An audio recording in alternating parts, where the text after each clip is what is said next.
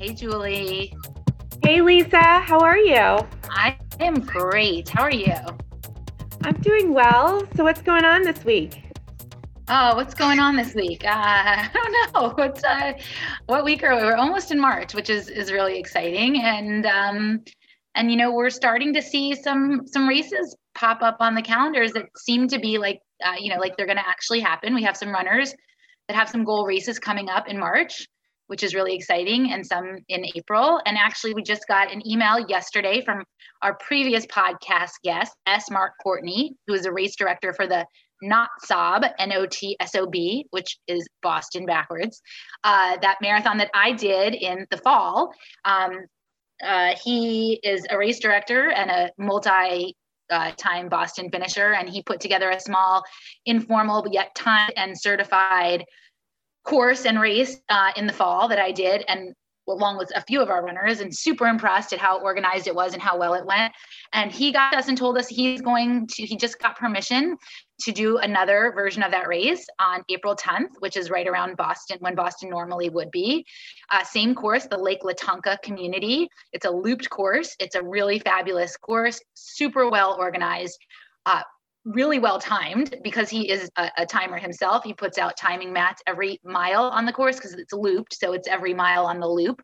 It's a 5-mile loop that you do 5 times with a little addition at the very beginning. But it's a great race. So it's going to be limited to 125 runners, and registration information we believe will be up pretty soon. But anybody who has been kind of building and training toward a spring marathon, whether just doing that to keep an eye out for a marathon, or maybe you've been training for one that got canceled, April 10th and will be a great option, and one that we know from firsthand experience will go off well, organized, safely, distanced, and we think is a really good option for those who are looking for a spring marathon. So once we get that information from him, we will post it on our social media pages and make sure people know how to register. About S. Mark Courtney's races is that the permits do not require city approval. So it's in a private area, private neighborhood, and so that allows them more flexibility. We've noticed there have been some races out there where permits have been pulled last minute, and we feel a lot more confident about Mark's races based on the location. In addition to that race, there are other races popping up. We don't know as much about the likelihood of the permits being pulled, but we do know that they've received great reviews. One is this race for our Midwest runners. It's outside of Chicago in a town known as Schaumburg, Illinois. That was just posted a couple of days ago. That seems like a likely go. That's in May. It's a marathon and half marathon distance. And lastly, near us in Salisbury, Maryland, on the Eastern Shore, the race director has been very positive and confident about that marathon going off, and that too is in early May. So there are some options popping up out there. So if you are someone that really, really wants to do a marathon, we suggest looking at some of those. Yeah, the one thing we would also recommend, though, if you're looking at marathons, especially outside of your state, is to really look into what are the COVID precautions, the COVID regulations in the state. What are the numbers look like?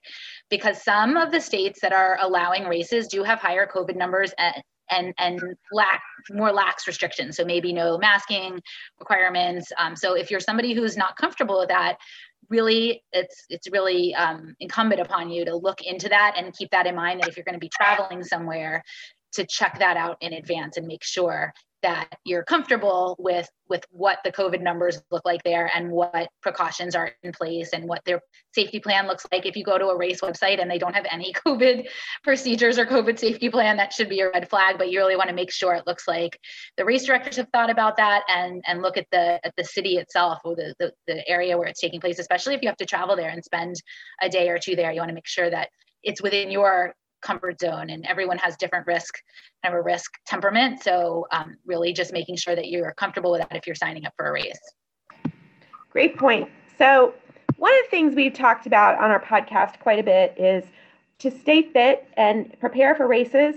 Sometimes you have to do little things outside of racing. And one of the little things that we've discovered especially during this year, is how it really makes a difference when you don't wear shoes all day. And I know both of us have found that we walk around our house a lot without any shoes. And as a result, that can have an impact on how our feet feel and our running. And some of our runners have also noticed some issues with that as well.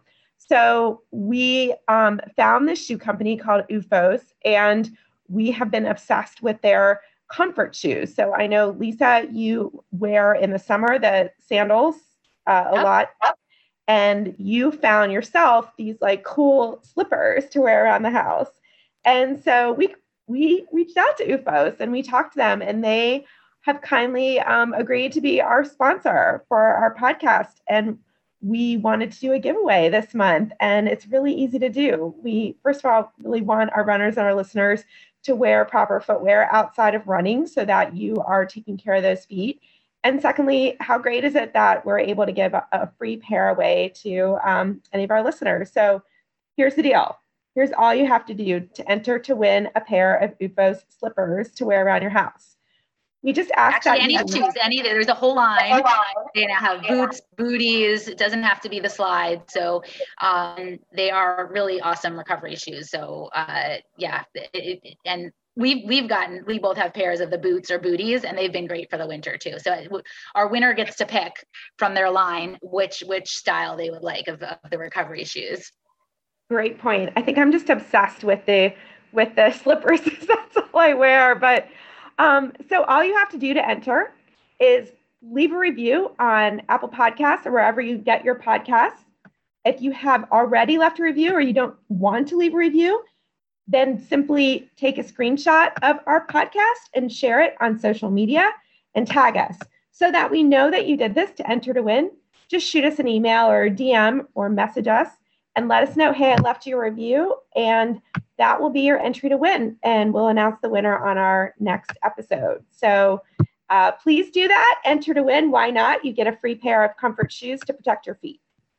So shoot us an email at julieandlisa@runfartherandfaster.com to let us know that you've done that, either posted the review or shared our podcast on social media. That's your entry. So just shoot us an email. Again, it's Julie and Lisa at runfartherandfaster.com, and that'll be your entry.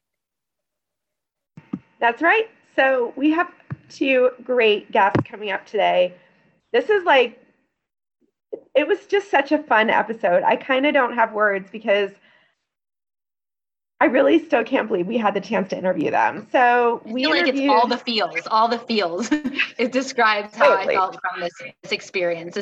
And we should maybe back up and tell the story of how we connected with Sarah May. And we had emailed Gloria Ratti, who was the historian for the BAA, the Boston Athletic Association. We saw Gloria speak on a panel last time we were at the Boston Marathon, and I think she is not only a riot and hilarious and kind and warm, but really a pioneer in women's running. And one of the reasons, the behind the scenes reasons why women really were able to make an entree into the Boston Marathon. And not only that, but once they did, that they got recognition. She's been involved in the BAA from, many, many, many years ago, from when women first started running in the Boston Marathon. And she's really made sure that those women have gotten the recognition that they deserve. So we've always wanted to have her on the podcast, and we reached out to her, and she very kindly responded right away and said, poo-poo on me. You don't want to interview me, but who you really would love to interview, my friends, Sarah May Berman and Bobby Gibbs, who are two of the earliest women to run the Boston Marathon, actually unofficially, before women were officially allowed to run the Boston Marathon. And she copied them on the email because they're all buddies. And the two of them wrote back right away and said, absolutely, we'd love to talk to you. And all of a sudden we find ourselves kind of in a position to really delve into the history of women running the Boston Marathon, which we both recognize, we stand on the shoulders of these women. And we take for granted sometimes that now 50% or more of these fields are women, and there are lots of women running, and it's normal for women to be running marathons and accomplishing big accomplishments. But back then it was not. It was not as commonplace. That's right. So we wrote to Sarah May Berman and we asked her to be on the podcast, and Sarah May responded immediately and said, I would love to. And I'd like my husband, Larry, to join me. And it seemed so appropriate for Larry to join her because Larry is not only Sarah May's husband, but he's also her coach and biggest cheerleader. So today you have the opportunity to hear an interview with Sarah May and Larry Berman. Sarah May is just an incredible athlete. She is not only the 3-time winner of the Boston Marathon, she won in 1969, 1970, and 1971. But she's also a champion ski orienteering racer along with Larry. Larry is also an incredible runner, and they both share her journey and his journey to the Boston Marathon, how she got there, and all of the trials and tribulations that she went through as a woman who was not recognized as an official entrant. Now, many people already know the story of Kathrine Switzer. She's also an amazing pioneer in women's running. She was a guest on our podcast a couple of years ago. And what's different about Sarah May versus Kathrine Switzer is that Kathrine Switzer wore a bib when she ran her first marathon. And so that was a big deal. Yeah, and she registered. She was a registered runner. And they didn't realize she was a woman, so that's how she got the bib, but she was registered runner in the marathon, right? And Jacques Semple, of course, that's the famous picture we've all seen, tries to pull her off the course, and she had a lot of courage and kept going and finished the marathon. And it's such a great story. And Sarah May was running just a couple of years later from 1969 to 1971. She did not wear a bib to run, but she was recognized among the course, and she'll talk a lot more about this. And while she's a pioneer, she was able to do this because she got the support of the men who rallied around her. And I think that to me was something that we didn't talk about in the interview, but I just want to comment on this.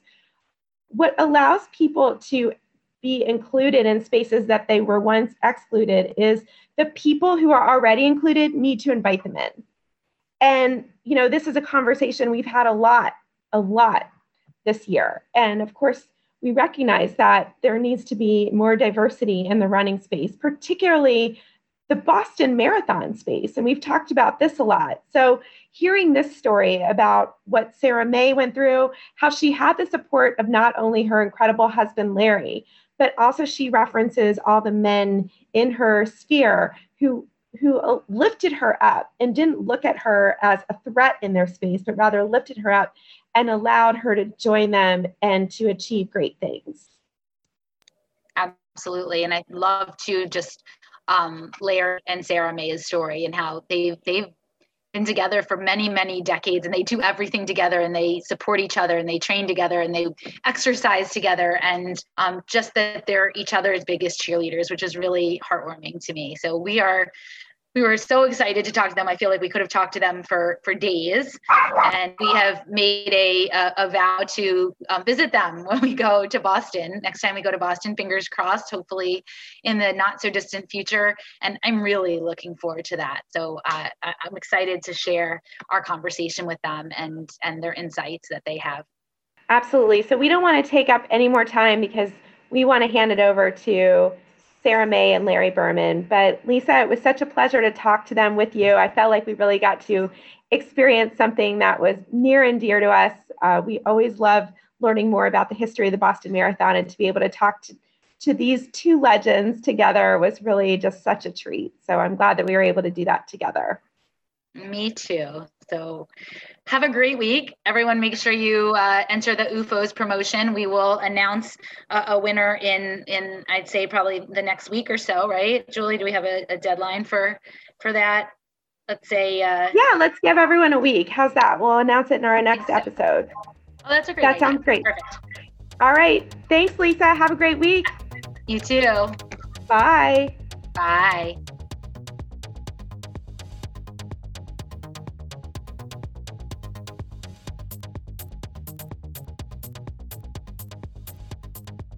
What is it we can do for you? Okay, so we are going to start recording, and if you're okay with it, we are going to ask you some questions for our podcast. We we have a podcast that we produce weekly that we started a few years ago to help people prepare for the Boston Marathon. We are coaches in the DC area. We've now coached over 1,000 runners. We've been doing this for 11 years, but our personal passion is the Boston Marathon because we've run it between us 27 times.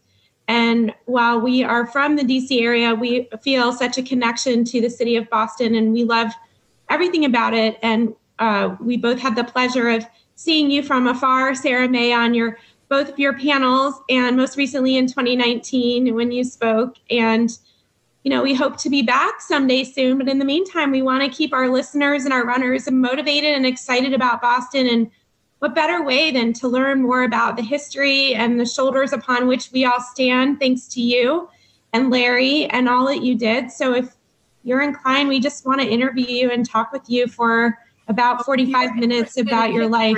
The two of you have done everything together the whole time. Yeah, that's the way we work. That's Which just we the way love. we've organized our lives. We love that. And Sarah May, you started running, or at least your first race was way back when you had 3 young kids. Is that right? Right. In 1964, Larry had been trying the previous fall and into the winter on a indoor track, to get me to break 8-minute pace for 5 miles. And I couldn't do it. Even when he was running with me, even when he had me Even run, with a whip. even when he had trained me to do intervals at the right pace. Pace training. Yeah. Wait, can we go back for 1 second though? Larry, how did your wife pops out 3 kids? What was the conversation like in 1964 before that when you said, I think you should start running? How did that happen? No, we didn't start running in 64. We were living in Providence when I was finishing school. I was going to Rhode Island School of Design. And Larry would go out and run, and I would be doing my homework. And finally, he got me to run with him. In the summer. Oh, yeah. In the summertime, we would rent a room in Boston. So he wouldn't have to commute. Because there was an arts festival on Boston Common, which ran for about 5 weeks with visual and theater arts and Wonderful. Virtually all free for 5 weeks. It was wonderful. And so we wanted to be there during the summer so we wouldn't have to drive back and forth at night from Providence to attend things there. So we rented a room for 2 summers.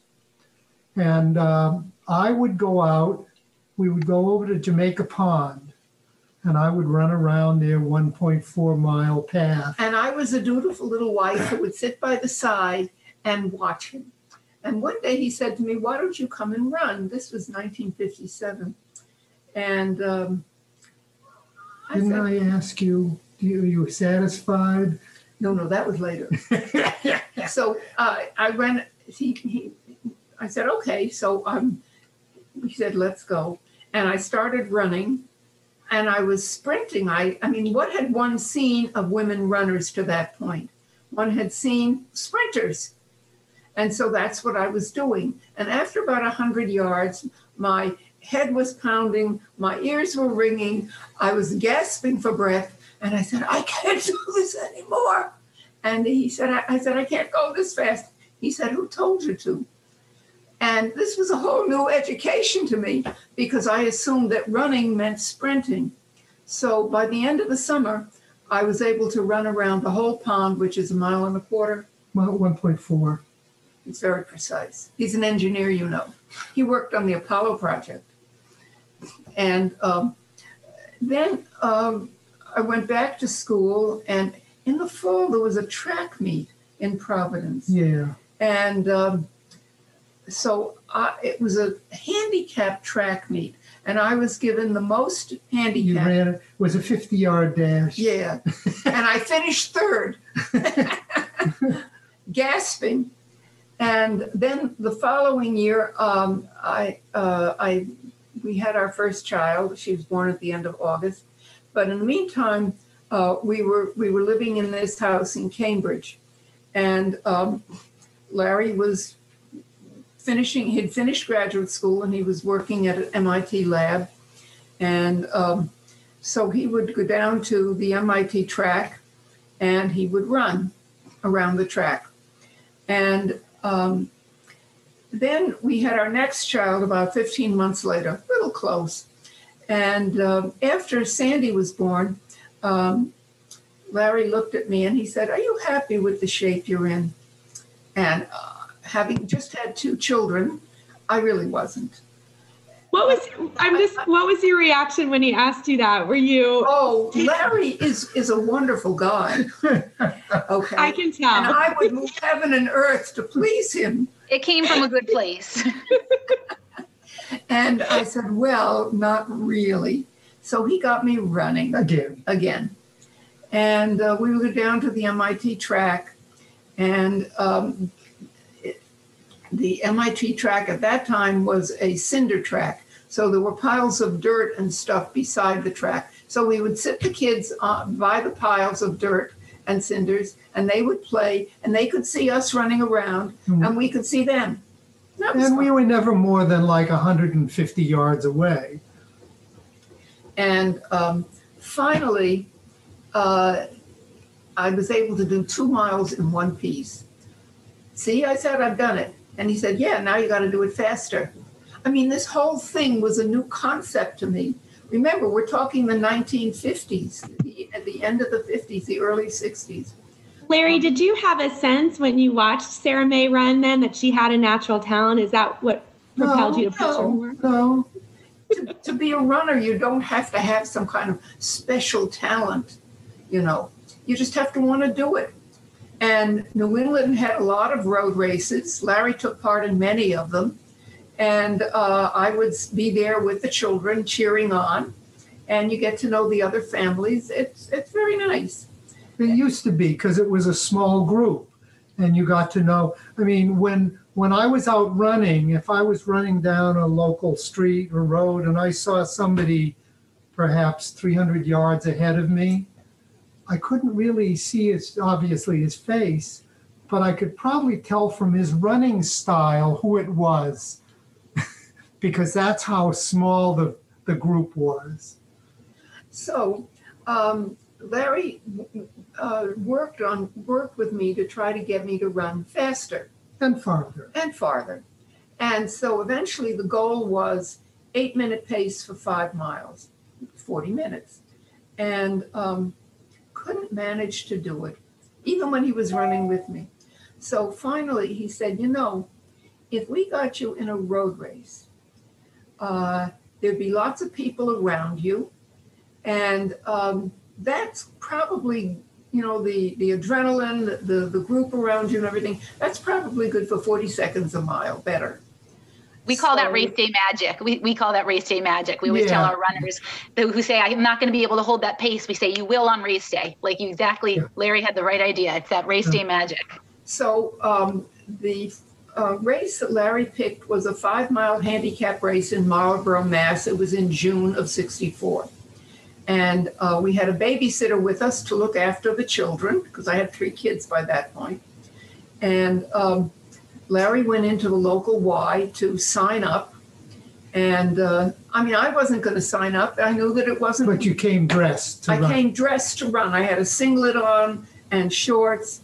And when the guys saw me, and they had seen me at races with Larry, but when they saw me dressed to run, oh, are you going to run today? Yeah.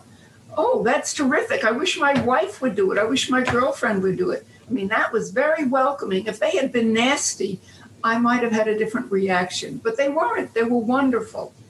And a handicap race, as you know, they start the slowest people first, and then they start the next slowest and the next slowest. And there's a handicapper who has kept track of people's times from various road races. So they have some kind of idea about where people fit. So I was on the starting line with 2 old men. I call them old. They were in their late 50s. And I don't think of that now. But, and 2 young boys. And the gun went off, and we went along. Now, to prepare me for the right pace, Larry had me do interval 220s at the right pace. so that I would have it in my head In your muscles. what kind of pace I was supposed to do. So we went off, and I'm trying to remember the kind of pace I'm supposed to do. Eventually, some of the runners who start in back of us start catching up and going ahead of us. And the guys were wonderful. They were encouraging. They were friendly. Oh, you're looking good. Keep it up. Good work. You know, as they went by, it was wonderful. It was terrific. And I ran a 38:37. So after that, I went in several road races that year. And Was it the Claremont race? Was that in that year? yes, in the fall of 64, the road race organizers for Claremont, New Hampshire, had heard of this strange woman who was running and finishing. And they invited me. And when I finished, they presented me with roses. That was a wonderful. 10 miler. Yes, So was that was 10 miler. They presented you with roses and they invited you, but were you allowed at that point to be official in that race, or No, was that no. okay? I mean, I knew that women were not officially allowed. Until 1958, the longest distance for women in a sanctioned race was 200 yards, 220 meters. No, the other way around. 220 yards. Okay, 220 yards. And finally, in 58, when it was learned that in the Rome Olympics in 60, they were going to have a women's half mile, some of the women, like Grace Butcher, who had been working very hard to persuade the AAU that women could and ought to be allowed to run the half mile, she organized what they allowed her to call an exhibition race. And she trained some girls and she ran with them. What did she run, a 220? I think she may have run under 220, because I think her best was like 218 or Yeah. something. So I'm as aware of this history.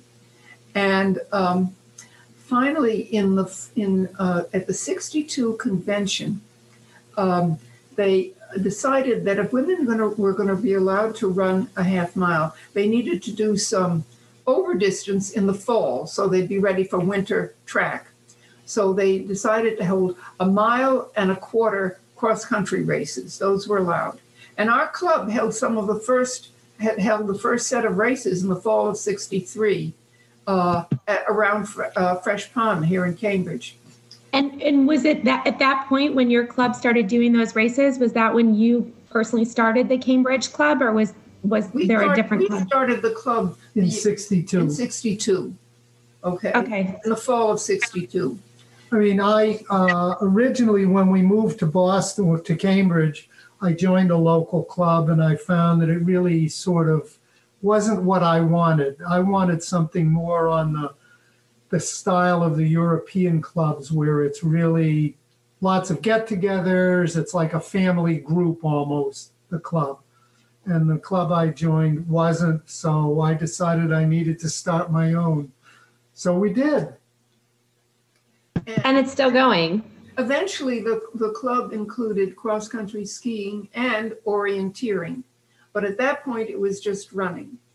And so we had a full season of 6 or 7 races. And the girls who ran were the girls from a local track club called the Red Diamond AC. Most of them were African-American girls. And they had a wonderful coach, an older woman. And Larry had handicapped it so I could never win, because he wanted the girls, we told the But we girls gave them trophies. that the first 3 places would get trophies. I never did better than 3rd. But we all improved over the fall. It was very interesting. And after our season was over, we took 3 of the girls with us to a big race in a park west of Philadelphia. We stayed at the home of cousins who lived in Cherry Hill, New Jersey, just across the river. And that was very exciting for them that they were traveling like that. And but through the years, we went to the AAU 65 convention to try to persuade them that they should allow women to run 3 miles, and not a championship, just to allow a sanctioned race 3 miles. They didn't want to hear it. The next year, the convention was in Hawaii, and we went. Larry's mother came with us, and the 3 kids. And my brother was in the Army and was stationed in Hawaii. So we figured this would be a chance for my mother to visit my brother. So we went to the convention, and they didn't want to let us speak. And here we'd spent all this money, made all this, all these arrangements. And finally, one of the vice presidents said, "Oh, do let her speak." So we spoke. But they were not interested in extending the distance. I have to tell you one other thing about the mile and a quarter. When the convention in '62 approved the mile and a quarter, people were typing on, old-fashioned typewriters, manual typewriters. Well, the fraction key is on the little finger of your right hand, and you have to hold the shift down and press the fraction key to get the quarter. Well, the typist didn't do that. So the distance in the rule book said 1.5 miles. And the people who had been at the convention knew it was 1.25 miles, and they ran their girls 1.25 miles. Those who hadn't been at the convention said followed the rule book. Said 1.5 miles, so they ran the girls 1.5 miles. When nobody lost any ovaries or anything over the extended distance, it was changed the next year to 1.5 miles. And through the 60s, it finally got to be 2 miles, 2.5 miles. But of course, in the 60s, that's when we started running marathons. And so the women's interest in running long overtook the AAU's interest in keeping women safe. That's what they were doing. They were keeping women safe. That was my question, was that the only reason they felt that there were medical reasons, or were there other reasons? No. Turf. Uh-huh. Well, in a sport, you develop teams, and the teams get to go on trips, especially international trips. If they've got good people. On international trips. And then some of the coaches and the managers and officials get to go along and wear these beautiful blue blazers and be officials. And it's just wonderful. Well, the problem is that if you now allow in, up to that point, all of the females running were short distance runners. Teens. Well, mostly very young, teens, a few older, like at, what's the school? Tennessee A&I. Oh, yeah. Okay.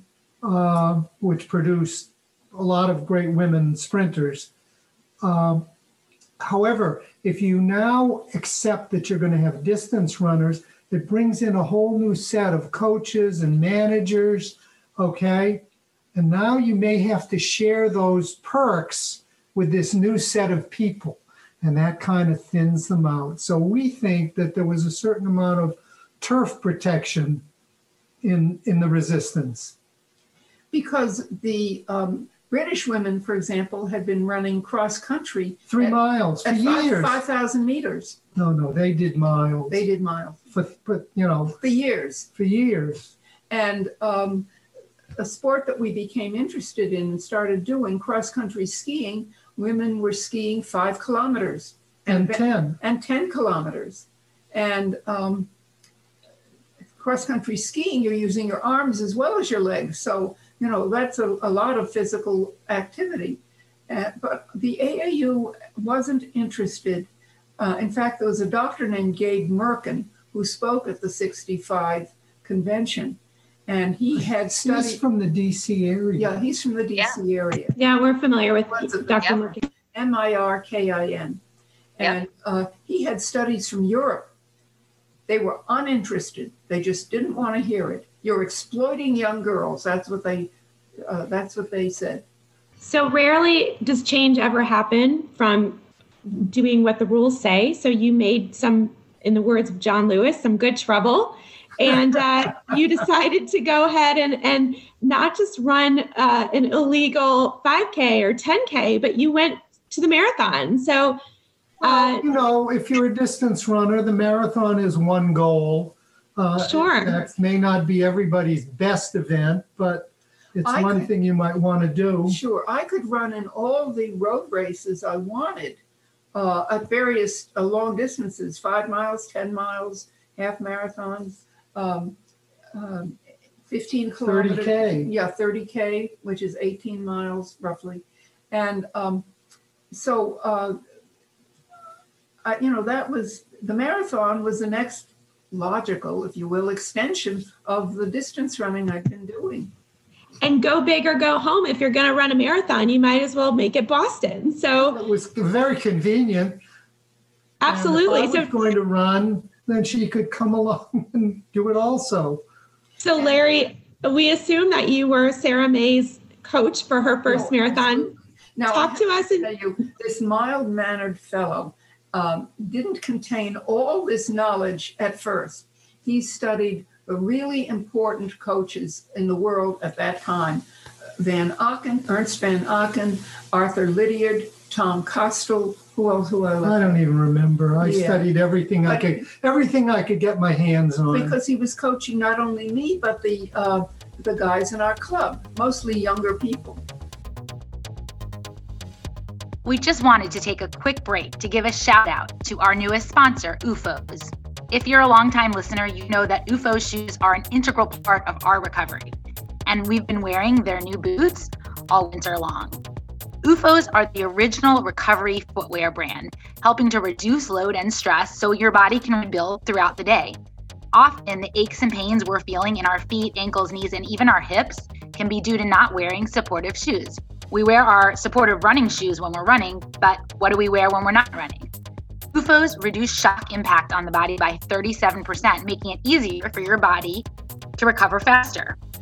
Stay tuned to our podcast and social media channels this month for a chance to win a pair of OOFOS, and check them out now on their website at OOFOS, OOFOS.com.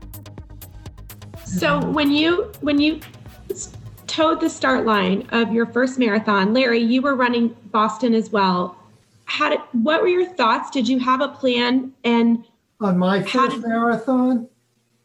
Well, yeah, that was in 65. I had been running a lot of races, and I finally decided it was time to do a marathon. So in 65, and as usual with a beginner, especially in Boston, I went out too fast. You must know that the profile of the Boston Marathon I'm sure they know. Is such that it's slightly downhill for about 3 miles. Well, it's actually downhill for, we know. for 16 miles, pretty much. Yep. Sarah May, were you there for that first marathon? Were you watching him that first marathon? Yeah, I was. And you could drive around. In those days, the field was small enough, so you could drive around and catch people in places along the way. And I got going a little too fast. And I got to 10 miles and I looked at my watch and I thought, oh no, my time was much too close to my 10-mile time. So, but I managed to get down to Newton Lower Falls, but from there on it was survival mode. But I was 2:54, I think. That wasn't too bad. Not too bad.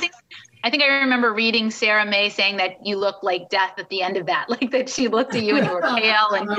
And I thought, who would want to run a marathon after seeing that?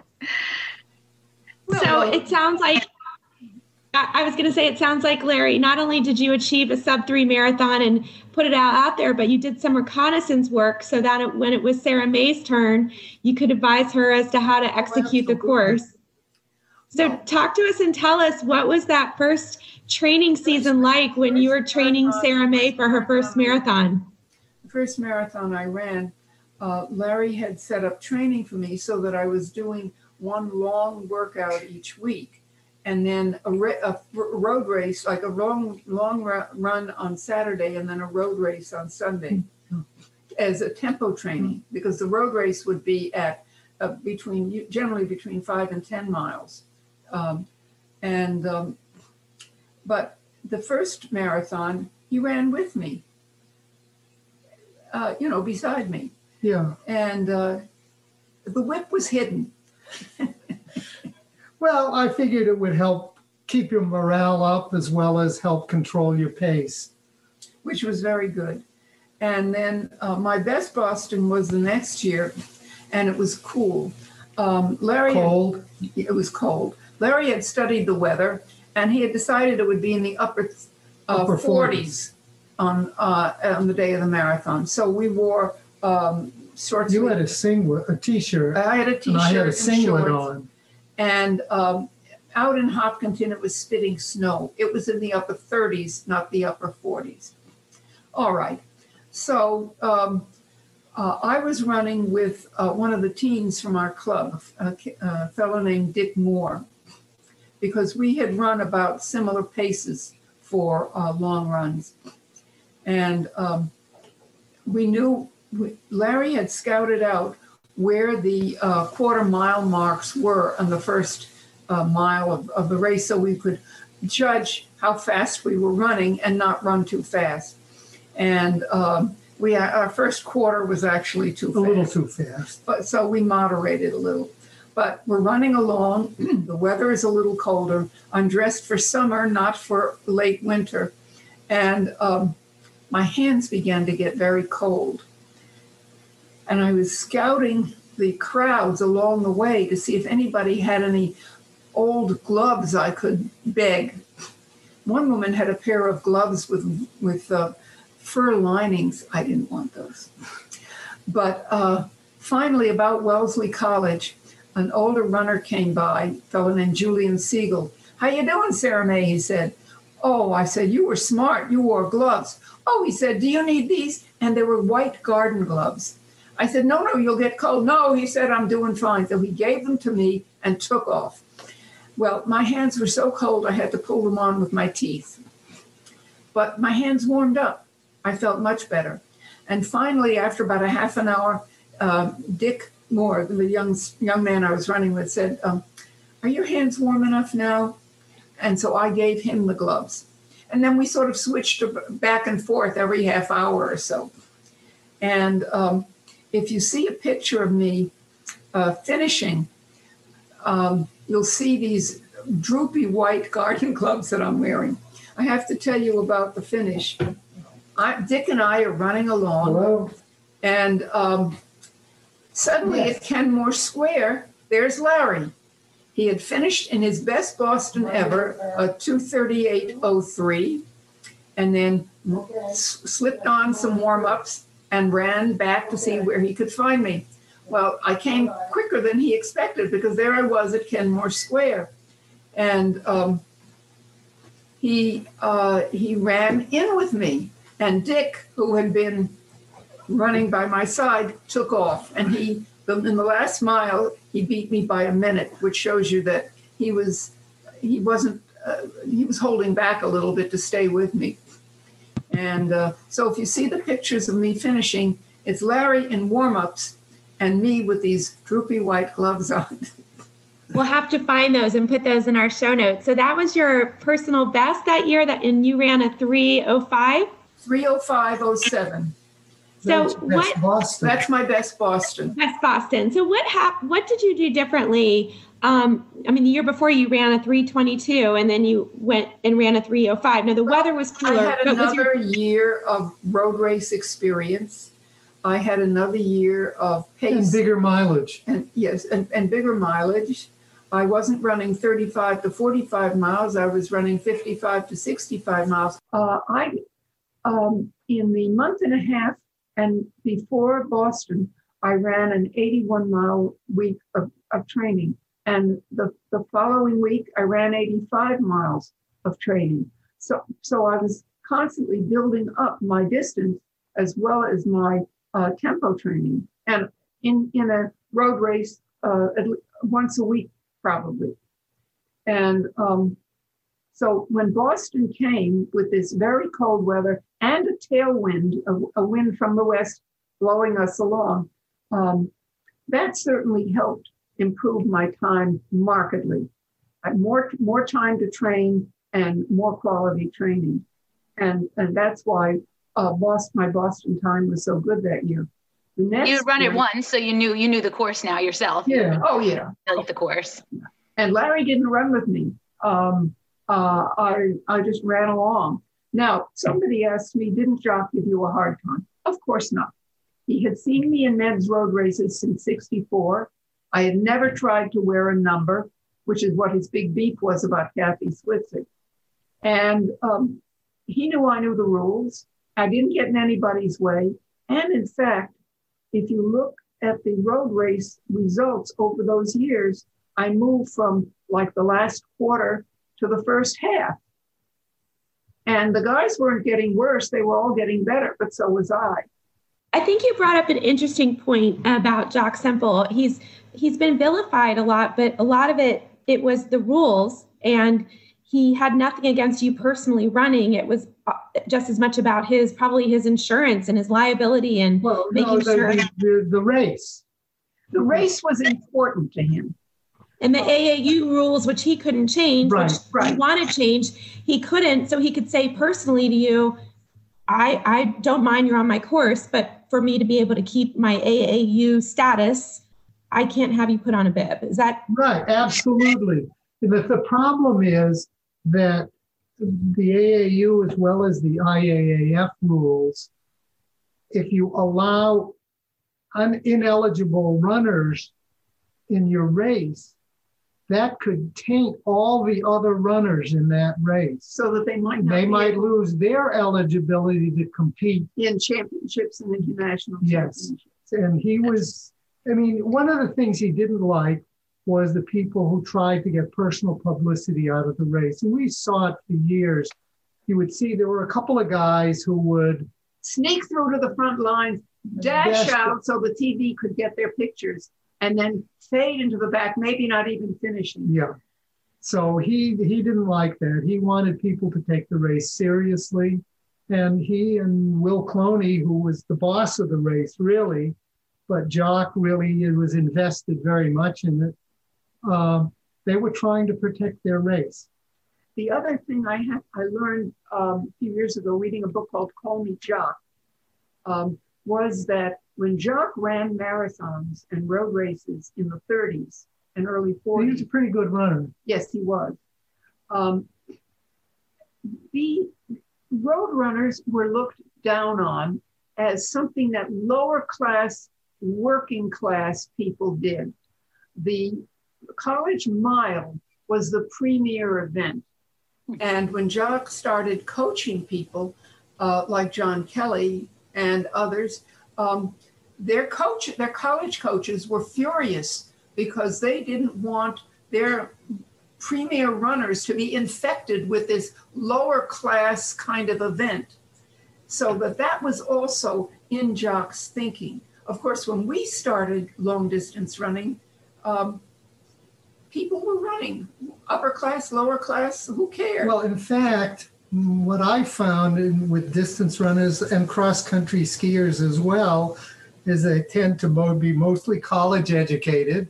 They're engineers, they're doctors, professionals. It's the people with that kind of personality that's attracted to distance running. So Jock wasn't really a bad guy. He was trying to protect his race, and he was trying to uphold the status of distance running as worthy of attention, of proper attention. And, so what happened when you won, and you won the race that year? Unofficially. Right, exactly. But so did you get any attention? Did anyone talk to you? Did you get anything for that? In 1970, when I ran such an unexpectedly good time, they put as they did for all the runners, they put a blanket around me. And this fat male reporter with a camera dangling around said, "Why did you do it?" And I was nonplussed. What did he think I was doing? Why 1,200 guys ran. Did he ask them why they did it? No. I said, why do people climb Mount Everest? Because it's there. Because I can. And after they draped me in a towel. Not a towel, wasn't it a silver, but one of those Mylar Well, blankets? that year it was a regular blanket. Oh, okay, wonderful. And then they took me to the women's skaters dressing room. At the Prudential Center. Yes, Right. the finish that year was at the Prudential. For several years, it was at the Prudential. And there was a skating rink there. And so they took me to the women's skaters dressing room. Where else should they take me? They couldn't take me to the men's area. It was a locker room. Yeah, it was a locker room. And there was a wooden bench. If you've ever been to a girl's locker room or any locker room, there's a wooden bench in between the lockers. And it's maybe a foot wide, maybe not. And I was tired, so I lay down with a blanket around me. I think there was one light bulb lit. And after a long while, another woman came in, and I said, there's nobody here except me. And she left. And eventually I recovered enough, so I went looking for Larry, and because he had picked up my clothes and so on. And then I found a ladies' room, restroom to change my clothes in. But it wasn't until 74 when, 72, when women were legal for the first time, that we were able to go and have beef stew and so on. Did you feel, and now, before we get to 72 when women were officially allowed to enter marathons, in 71, you had an unusual experience. Can you share a little bit about that race and why that was different for you, your third Boston win? All of the women were improving, okay? And it was a warmer day than in 1970. So the times were slightly slower, but that's because it was warmer and more humid. And the women and men started all at the same time, and you very often didn't see any other women in the race because they were separated. You know, in a big crowd with only one or two women around, or even if you're a dozen in a race with 1,500 people, you can't find the other women easily. So running past Boston College on Commonwealth Avenue, and then there's a slight downhill to Cleveland Circle, and suddenly Nina Cusick and several of her New York running friends came running by. And suddenly it was a race. You know, I wasn't just trying to make a time, it was a race. And I felt as if somebody had kicked me in the pants because I said, I'm not going to let her beat me. So I pushed a little bit harder, and eventually I got past her and stayed in front of her down Beacon Street, and eventually finished about a half minute ahead of her. That was the first real race. I love that. And you and Nina, as we referenced earlier, you both are still in touch. Oh yeah. No, Nina's a dear soul. It's great. So once you ran your fourth Boston, finally you were allowed to slap a bib on. What was that like for you? Did you feel a big difference being there, knowing that your time would be official? Oh, in 1972, the first official race, I got the flu about a month before Boston. Not a month before. You had the flu when you were running. I know. So comes Boston Marathon Day. My temperature has gone down. It's only 99. Of course, my normal temperature is 97.4 in the morning, but that regardless, I couldn't not start. Okay, I had to start. And I think I ran a 3:48, which was my slowest Boston ever. But I couldn't not start, you know. And I said to her, couldn't you have come up with a blister or something and dropped out? No, because... And it's true. No, she couldn't. Because there were always still in the background the AAU officials lurking. Oh, see, women can't do it. They can't do it, you know. So that there was an unwritten agreement among all of us women. You didn't go in a marathon unless you were trained. Unless you were ready to finish. unless you were ready to finish. So I ran, and I ran poorly, and I didn't run a decent race for the next year. You know, that's so interesting. We've talked to Catherine Switzer in the past, and she said the same thing, that, you know, when Jock Stempel tried to push her off the course, she thought for a moment, I should just, you know, maybe I should just get off. But then she said, no, I can't, because if I do, then they're going to say, see, you know, a woman can't finish. And that was what made her continue. So that's so fascinating that's the thought that was going through all women's heads. I have a little anecdote about the year 1967. Yeah. At that point, there were around 600 entries, and they put us all in a parking lot as a corral near the start. And they would bring out all the elite runners and line them up, and then get the rest of us out. Well, the first thing is you have to get everybody in the corral. So Will Cloney is standing at the entryway to this area, this corral, and is trying to get everybody in there. And up comes Kathy Switzer in her gray sweatsuit with the hood over her. But I have to tell you, even in a baggy sweatsuit, you could tell she was not a boy. Okay? So she comes up, and Jock, I thought it was Jock who did it, and I can answer that, cover that later. And Will Cloney puts his hand on her shoulder and says, come on, you get in there. Okay? Not noticing that this is a woman. Okay? And the thing is that, and she had the number on her sweatshirt. Okay? Not under it, but on it. And I thought it was, I remembered it as being, I happened to see this happen, and I remembered it as being Jock doing it. And I checked with Catherine a few years ago, and she said, yes, it did happen, but it wasn't Jock, it was Will Cloney. But, you know, at the beginning of a marathon, both Jock and Will, they're like 6 inches above the ground. They're just so frantic that little details they can't notice. You know, they're just. They just didn't notice her gender, and that was a good thing. Yeah. Well, that was a problem at the finish, because the Finnish officials were dear old men from the New England Track and Field Association, white-haired, glasses, dear old fellows. And if a woman finished, who was a young woman with short hair and flat-chested, they sometimes didn't recognize that she was a girl.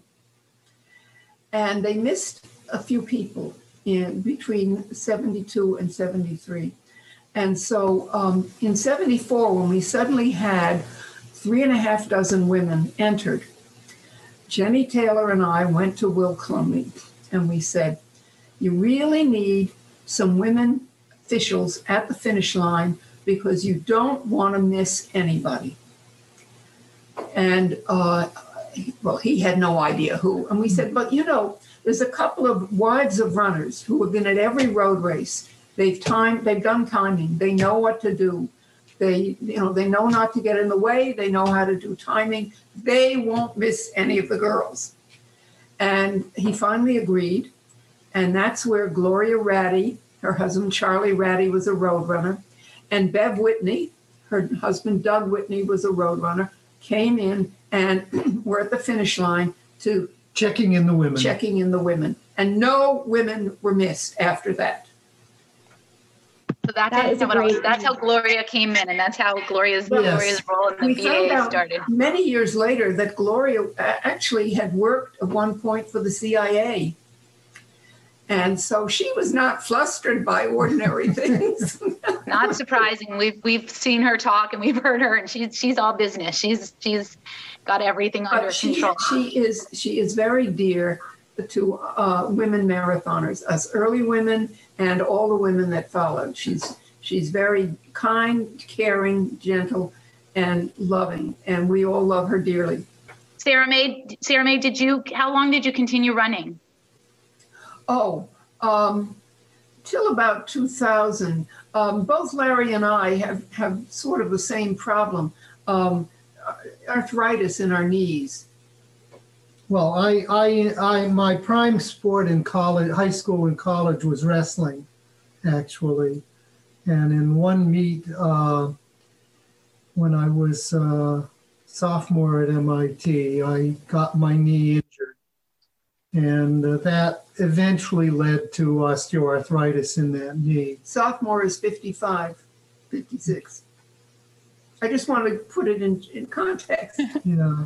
So. But you've continued skiing, right? And the Yeah, ski well, if you orienteering, ski, it doesn't bother our knees.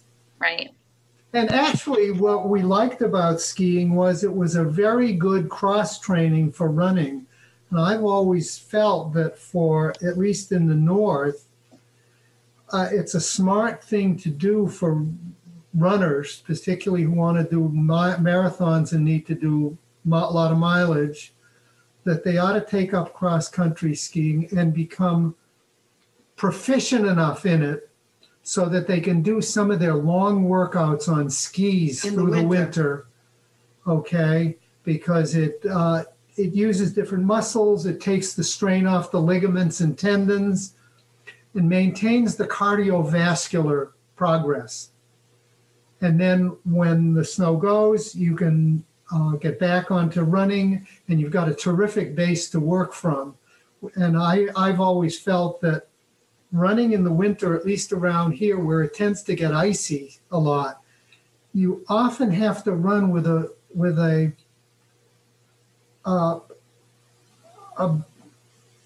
forced style of running where you stiffen your legs to maintain stability on a slippery surface. And I've always felt that can lead to injuries. What recommendations do you have as seasoned athletes who continue to compete? What strength training recommendations do you have? Well, we focused our efforts on skiing. Ski preparation. So we tend to do things that are better for skiing. We have a Nordic track, which has arm pulleys and leg sliders. Yeah, it simulates the skiing activity. And but so it's a lot of what I do, aside from core work, is upper body. So that's, like 70 minutes a day. In the wintertime, if we can go skiing at this golf course, we go from 60 minutes to 90 minutes, and we've already done several 2-hour workouts there, which is good considering that we haven't always had terrific snow, but they make snow. And we also do some strength workout. We try to do it once a week, although in the winter it hasn't been so regular. And then there's a bike path here called the Minuteman Bike Path that runs between Cambridge and Somerville and Arlington and Lexington, and I think it ends in Bedford. That's in Bedford. And it's about 11 miles long, and it's an old railroad bed, and it's sort of gradually uphill from Cambridge all the way into Lexington, and then it's downhill gradually to Bedford. But it's a very safe place. Yes, there are intersections, but it's generally a very safe place to do roller skiing. And Have you ever seen roller skis? Well, we have skis, they're about this long, I'll show and they have one. a wheel on each end. They come in different kinds of models. Some have little wheels, ours have big pneumatic wheels. And they have regular ski bindings on them. We use our ski boots, and we just ski on these things. You see? And this is a speed reducer. If you crank it down, it pushes this thing against the wheel, and it acts to slow you down. So can you hold it up? Hold it up in the camera. Okay, so for those listening who can't see, it kind of looks like the bottom of a scooter. Kind of, yeah. But there's two. And this wheel is freewheeling. This wheel has a clutch in it so that it won't roll backwards. So you can actually push off on it. So 1 week we'll do 80 to 90 minutes. And, in the springtime, we sort of start slow, a little shorter. And then the alternate week, we build up from 90 minutes to 2 hours to eventually, I think we did a 3-hour workout this fall. And do you do all your workouts together? Yes. Pretty much, yeah. I love that. I gotta That's keep wonderful. track of him. He's a handsome dude. He is. Gotta keep So we've been lucky in many ways. I mean, especially now that we're retired, but we've always sort of done pretty much everything together. That's how we've structured our lives. And as far as training goes, one of the things we've been able to do is, instead of trying to fit your exercise or training into all the other little spaces, we do our training and we fit other things around that. So pretty much every morning is set aside for doing some kind of exercise. Before we close out our conversation, what would your advice be to masters runners? That would be masters runners over 40 or athletes over 40 who may be feeling a little bit down about sort of slowing down, and what advice would you have to those runners to keep on keeping on? Do some exercise every day, even if it's walking. Well, the thing is, we know, and I certainly see it now that I'm in my 80s, that age gets to be against you at one point. So the struggle is not to improve, but to delay the degradation. Use it or lose it. Yeah, use it or lose it. Part of what we miss in not having the activity that we generally do is it's a social activity. You see people that you've known for years, you see their children grow up. So there's more to it than just the athletic activity. Absolutely. And hopefully we'll be able to convene again the way we normally would very, very soon. Well, we have somebody who's at the head of the government now who's taking things seriously. That's for sure.